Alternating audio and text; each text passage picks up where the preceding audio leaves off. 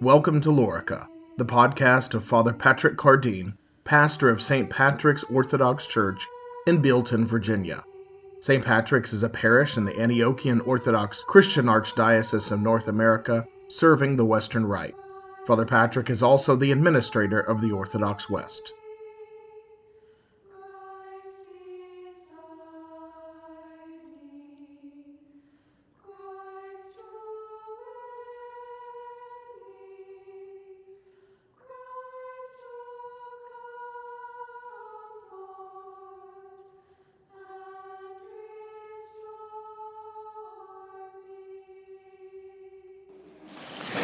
Lent is the primary season in the church year in which we get a spiritual tune-up.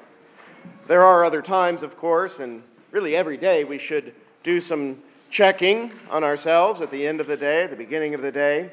But really the 6 weeks of Lent in particular is the time that we inspect the condition of our life, our souls, and really purpose to do something about it. I remind you of this obvious fact this morning because so many of us come to the end of this season and realize that, well, we just didn't do anything or we didn't take advantage of it. Sometimes we turn off the TV so we can pray, and we ended up spending all the time that we're not on the TV scrolling through Facebook. Just replace it with something else. It's very easy. The devil's very tricky. He's very, very, very tricky. He catches us up in ways we don't expect. Maybe we shut down Facebook for Lent and then just get distracted by something else. I really encourage you this morning. I want to encourage you, and I'll continue to do so, and I'm speaking to myself as much as I am to you, that we take advantage of these weeks, these remaining weeks that we have left to us. Let's not waste them. We may think, well, I can do this any time of the year. All these things I do in Lent. I don't have to just do them now. That's true. But Lent is special. Lent is special. There's a grace provided by God because we're going through this as a community. And all of the prayers and the hymns and the fasting and all of the Lenten disciplines, the whole liturgical and devotional apparatus that's been constructed by the Holy Spirit to help us through this season provides a special grace for us to change and grow through penitence. The way that I like to think about this is thinking about how short life is. You hear me talk about this quite a bit. We should contemplate our deaths. Really every day it should be a little part of our daily meditation. A meditation on our death. Living each and every day as if it's our last, as they say. Puts everything in perspective. But I like to think about how many Lents I have left in this life. Not too many, especially not too many for me. Well, I hope there's plenty, but anyway, who knows?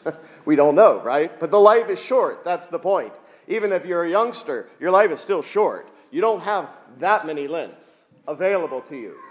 Lent is here to get you ready for eternity. You've only got a limited number. That's the way I like to think about it. So I don't want to waste one, right? I don't want to waste a single one. I want to take advantage of them. Because this is all I've got. This is what God's given me. This life here. This Lent. Today. The second Sunday of Lent. I'm never going to have another one like this one. And I don't want to waste it. I don't want to lose it. And I don't just think about Lent that way. As I get older and spend more time in the house of God, I think about all the services that way. I think about, for example, Vespers. How sweet it is. What an infusion of grace to be in the temple of God singing the Psalms. When the rays of the setting sun are coming through the window and we're here in the midst of the congregation of the righteous. How sweet it is. And I deeply feel, I don't want to miss a one. I really don't. Sometimes I have to. I'm sick or I'm driving the bishop around. And it makes me sad not to be here for Vespers. I feel this way more and more the older I get when I see the setting sun coming for me. How many Vespers do I have left that I can be in attendance in the house of God? Our life is full of choices. Full of choices. Moment by moment, we have choices, what we're going to think about, what we're going to do and not do. And a good and a holy life depends largely on making very deliberate and wise decisions. Not just the big long-term decisions, but the immediate little ones. One of the consequences of the fall and our mortality, and really the permeation of death in all of creation, one of the very serious consequences, which may not seem all that insidious at first, is really just our lack of ability to focus. We are distracted. This is perennial for all of us. There is an inner dividedness, this aimless wandering, even in our thoughts. It's hard to pray. It's hard to concentrate. There's so many choices. It's hard to know what we are to do. This is the source, even though it doesn't sound all that insidious, it doesn't sound like a great immorality or great violent offense. It is the source of a lot of woe in this world and in our life. The problem of our aimless wandering is so serious, in fact, that the entire apparatus of the liturgical and devotional life has been constructed by the church in the Spirit to deal with it. That's why we do everything we do, to deal with this particular problem. Because if this particular problem could be overcome, then we can soar with God. This is the thing that keeps us scratching around in the dirt in this life. Because we've been given everything. But to take wings and soar in the Spirit requires of us one thing, and it's the one thing we struggle to do. Everything that we do in this liturgical life of a Christian is an attempt to refocus our attention, to help us to remember what's really, really important. That's what we forget. From the sign of the cross, I hope you make before your feet hit the floor in the morning when you get up. Okay, maybe you didn't know about that. Now you do. So every morning before your feet hit the floor, you need to make the sign of the cross. Start your day right. To the fasting guidelines that you pay careful attention to, not just in Lent, but on Ember days and Rogation days and Vigil days and Fridays. To the propers for the Sunday Mass, which of course you pay attention to because you've got them in your bulletin and you take them home and reread them and think about them and give attention to them. To Saturday Vespers, which is the beginning and preparation for Sunday Mass. To budgeting your finances with God in mind. To the holy water stoup maybe you have at your front door that reminds you that you've been cleansed and clothed in a robe of righteousness every time you walk in and out of your house. To the crucifix on the wall and your icon corner. But in the yearly cycle, it's Lent. It's Lent which performs this service for us most excellently. The scriptures, they depict sin and death as wandering in circles. I won't go into all the passages, but this is how the scriptures depict sin and death, kind of going around, wandering in circles. The curse of Cain was to wander in the land of Nod. That was the curse, to wander in the land of Nod. No direction. In contrast, the scriptures depict holiness as purposeful and directional, having a clear sense of purpose and direction. We often make bad decisions because we are simply not being thoughtful, not being deliberate, not being thoughtful. We sort of rush into bad decisions, don't we? I mean, we can all relate to that, right? We've reacted to something, and we've done something that then we regret because we weren't thoughtful. We didn't slow down. We sort of lost our heads. Although I want to point something out that's a little bit more uncomfortable for all of us, I think, to realize. Often we are not being thoughtful on purpose. Very often we are not being thoughtful on purpose because we want to make the bad decision. Now, I know this from hearing confessions, and I know this from being a wicked sinner myself.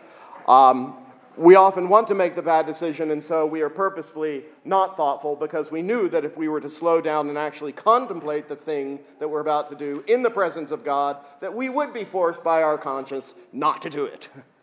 So we just try and avoid thinking about it so that we can do the bad thing that we really want to do. Can anybody, you don't have to raise your hand, but I assume that you can relate to that. We kind of put our fingers in the ear like the little kid, shut our eyes, and jump into the stupid thing that we should not have done, and then later, oh, why did I do that? I regret that. So before you make a decision, for example, not to pray because something else has come up and seems so very important, I would encourage you to slow down and give some serious thought to the decision in the presence of God, to ask for wisdom. Because what's done is done. After you've done it, it's done. You can't get it back. There's always forgiveness and mercy, but there's also always consequences, too. Let's not forget. We don't talk too much about that anymore in our day and age. There are consequences. Life is short. We don't want to have regrets in the end. That's why we think about our deathbed. We ask our Blessed Mother to intercede for us that we might have a holy death, time to repent. Our children in school are learning about prudence. Let's teach them prudence by example. Well, in closing, this has all been about a couple of phrases in our epistle reading this morning, where St. Paul writes to the Thessalonians, and he literally pleads with them. He pleads with them, saying that he has passed along to them from Jesus. From Jesus, he says. He's pulling out all the stops, right? He's saying, listen, this comes straight from the top. This comes from El Jefe, directly. Jesus told me to tell you. That's what he's saying. Jesus told me to tell you this. He told me to tell you how to live and how to please God. That's what he told me. How to live and how to please God. Furthermore, he told me what his will is for your life. Oh, what's the will of God for my life? And what's the will of God? It's the same thing for everybody. He told me what the will of God is for your life. That you become holy. That you become holy. He goes on and gets real practical too. We don't like this either. But he goes on and tells them that that means that they cannot be engaging in immoral behavior, but they must concern themselves with pleasing God in the way they live.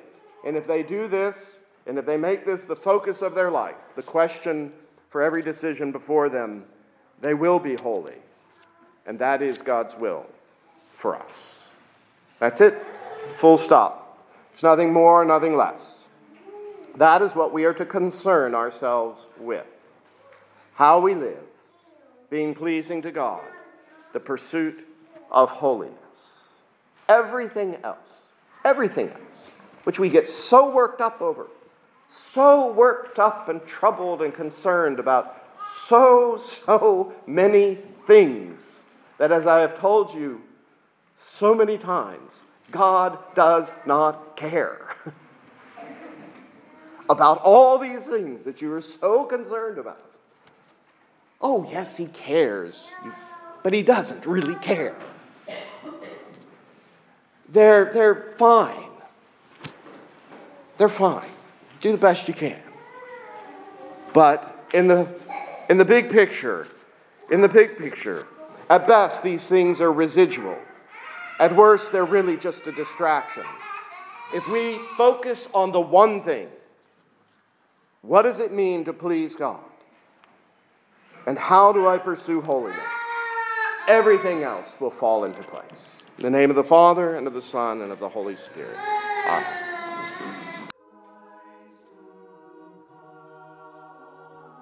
You have been listening to Father Patrick Cardeen, pastor of St. Patrick's Orthodox Church in Bealton, Virginia. This has been a production of the Orthodox West.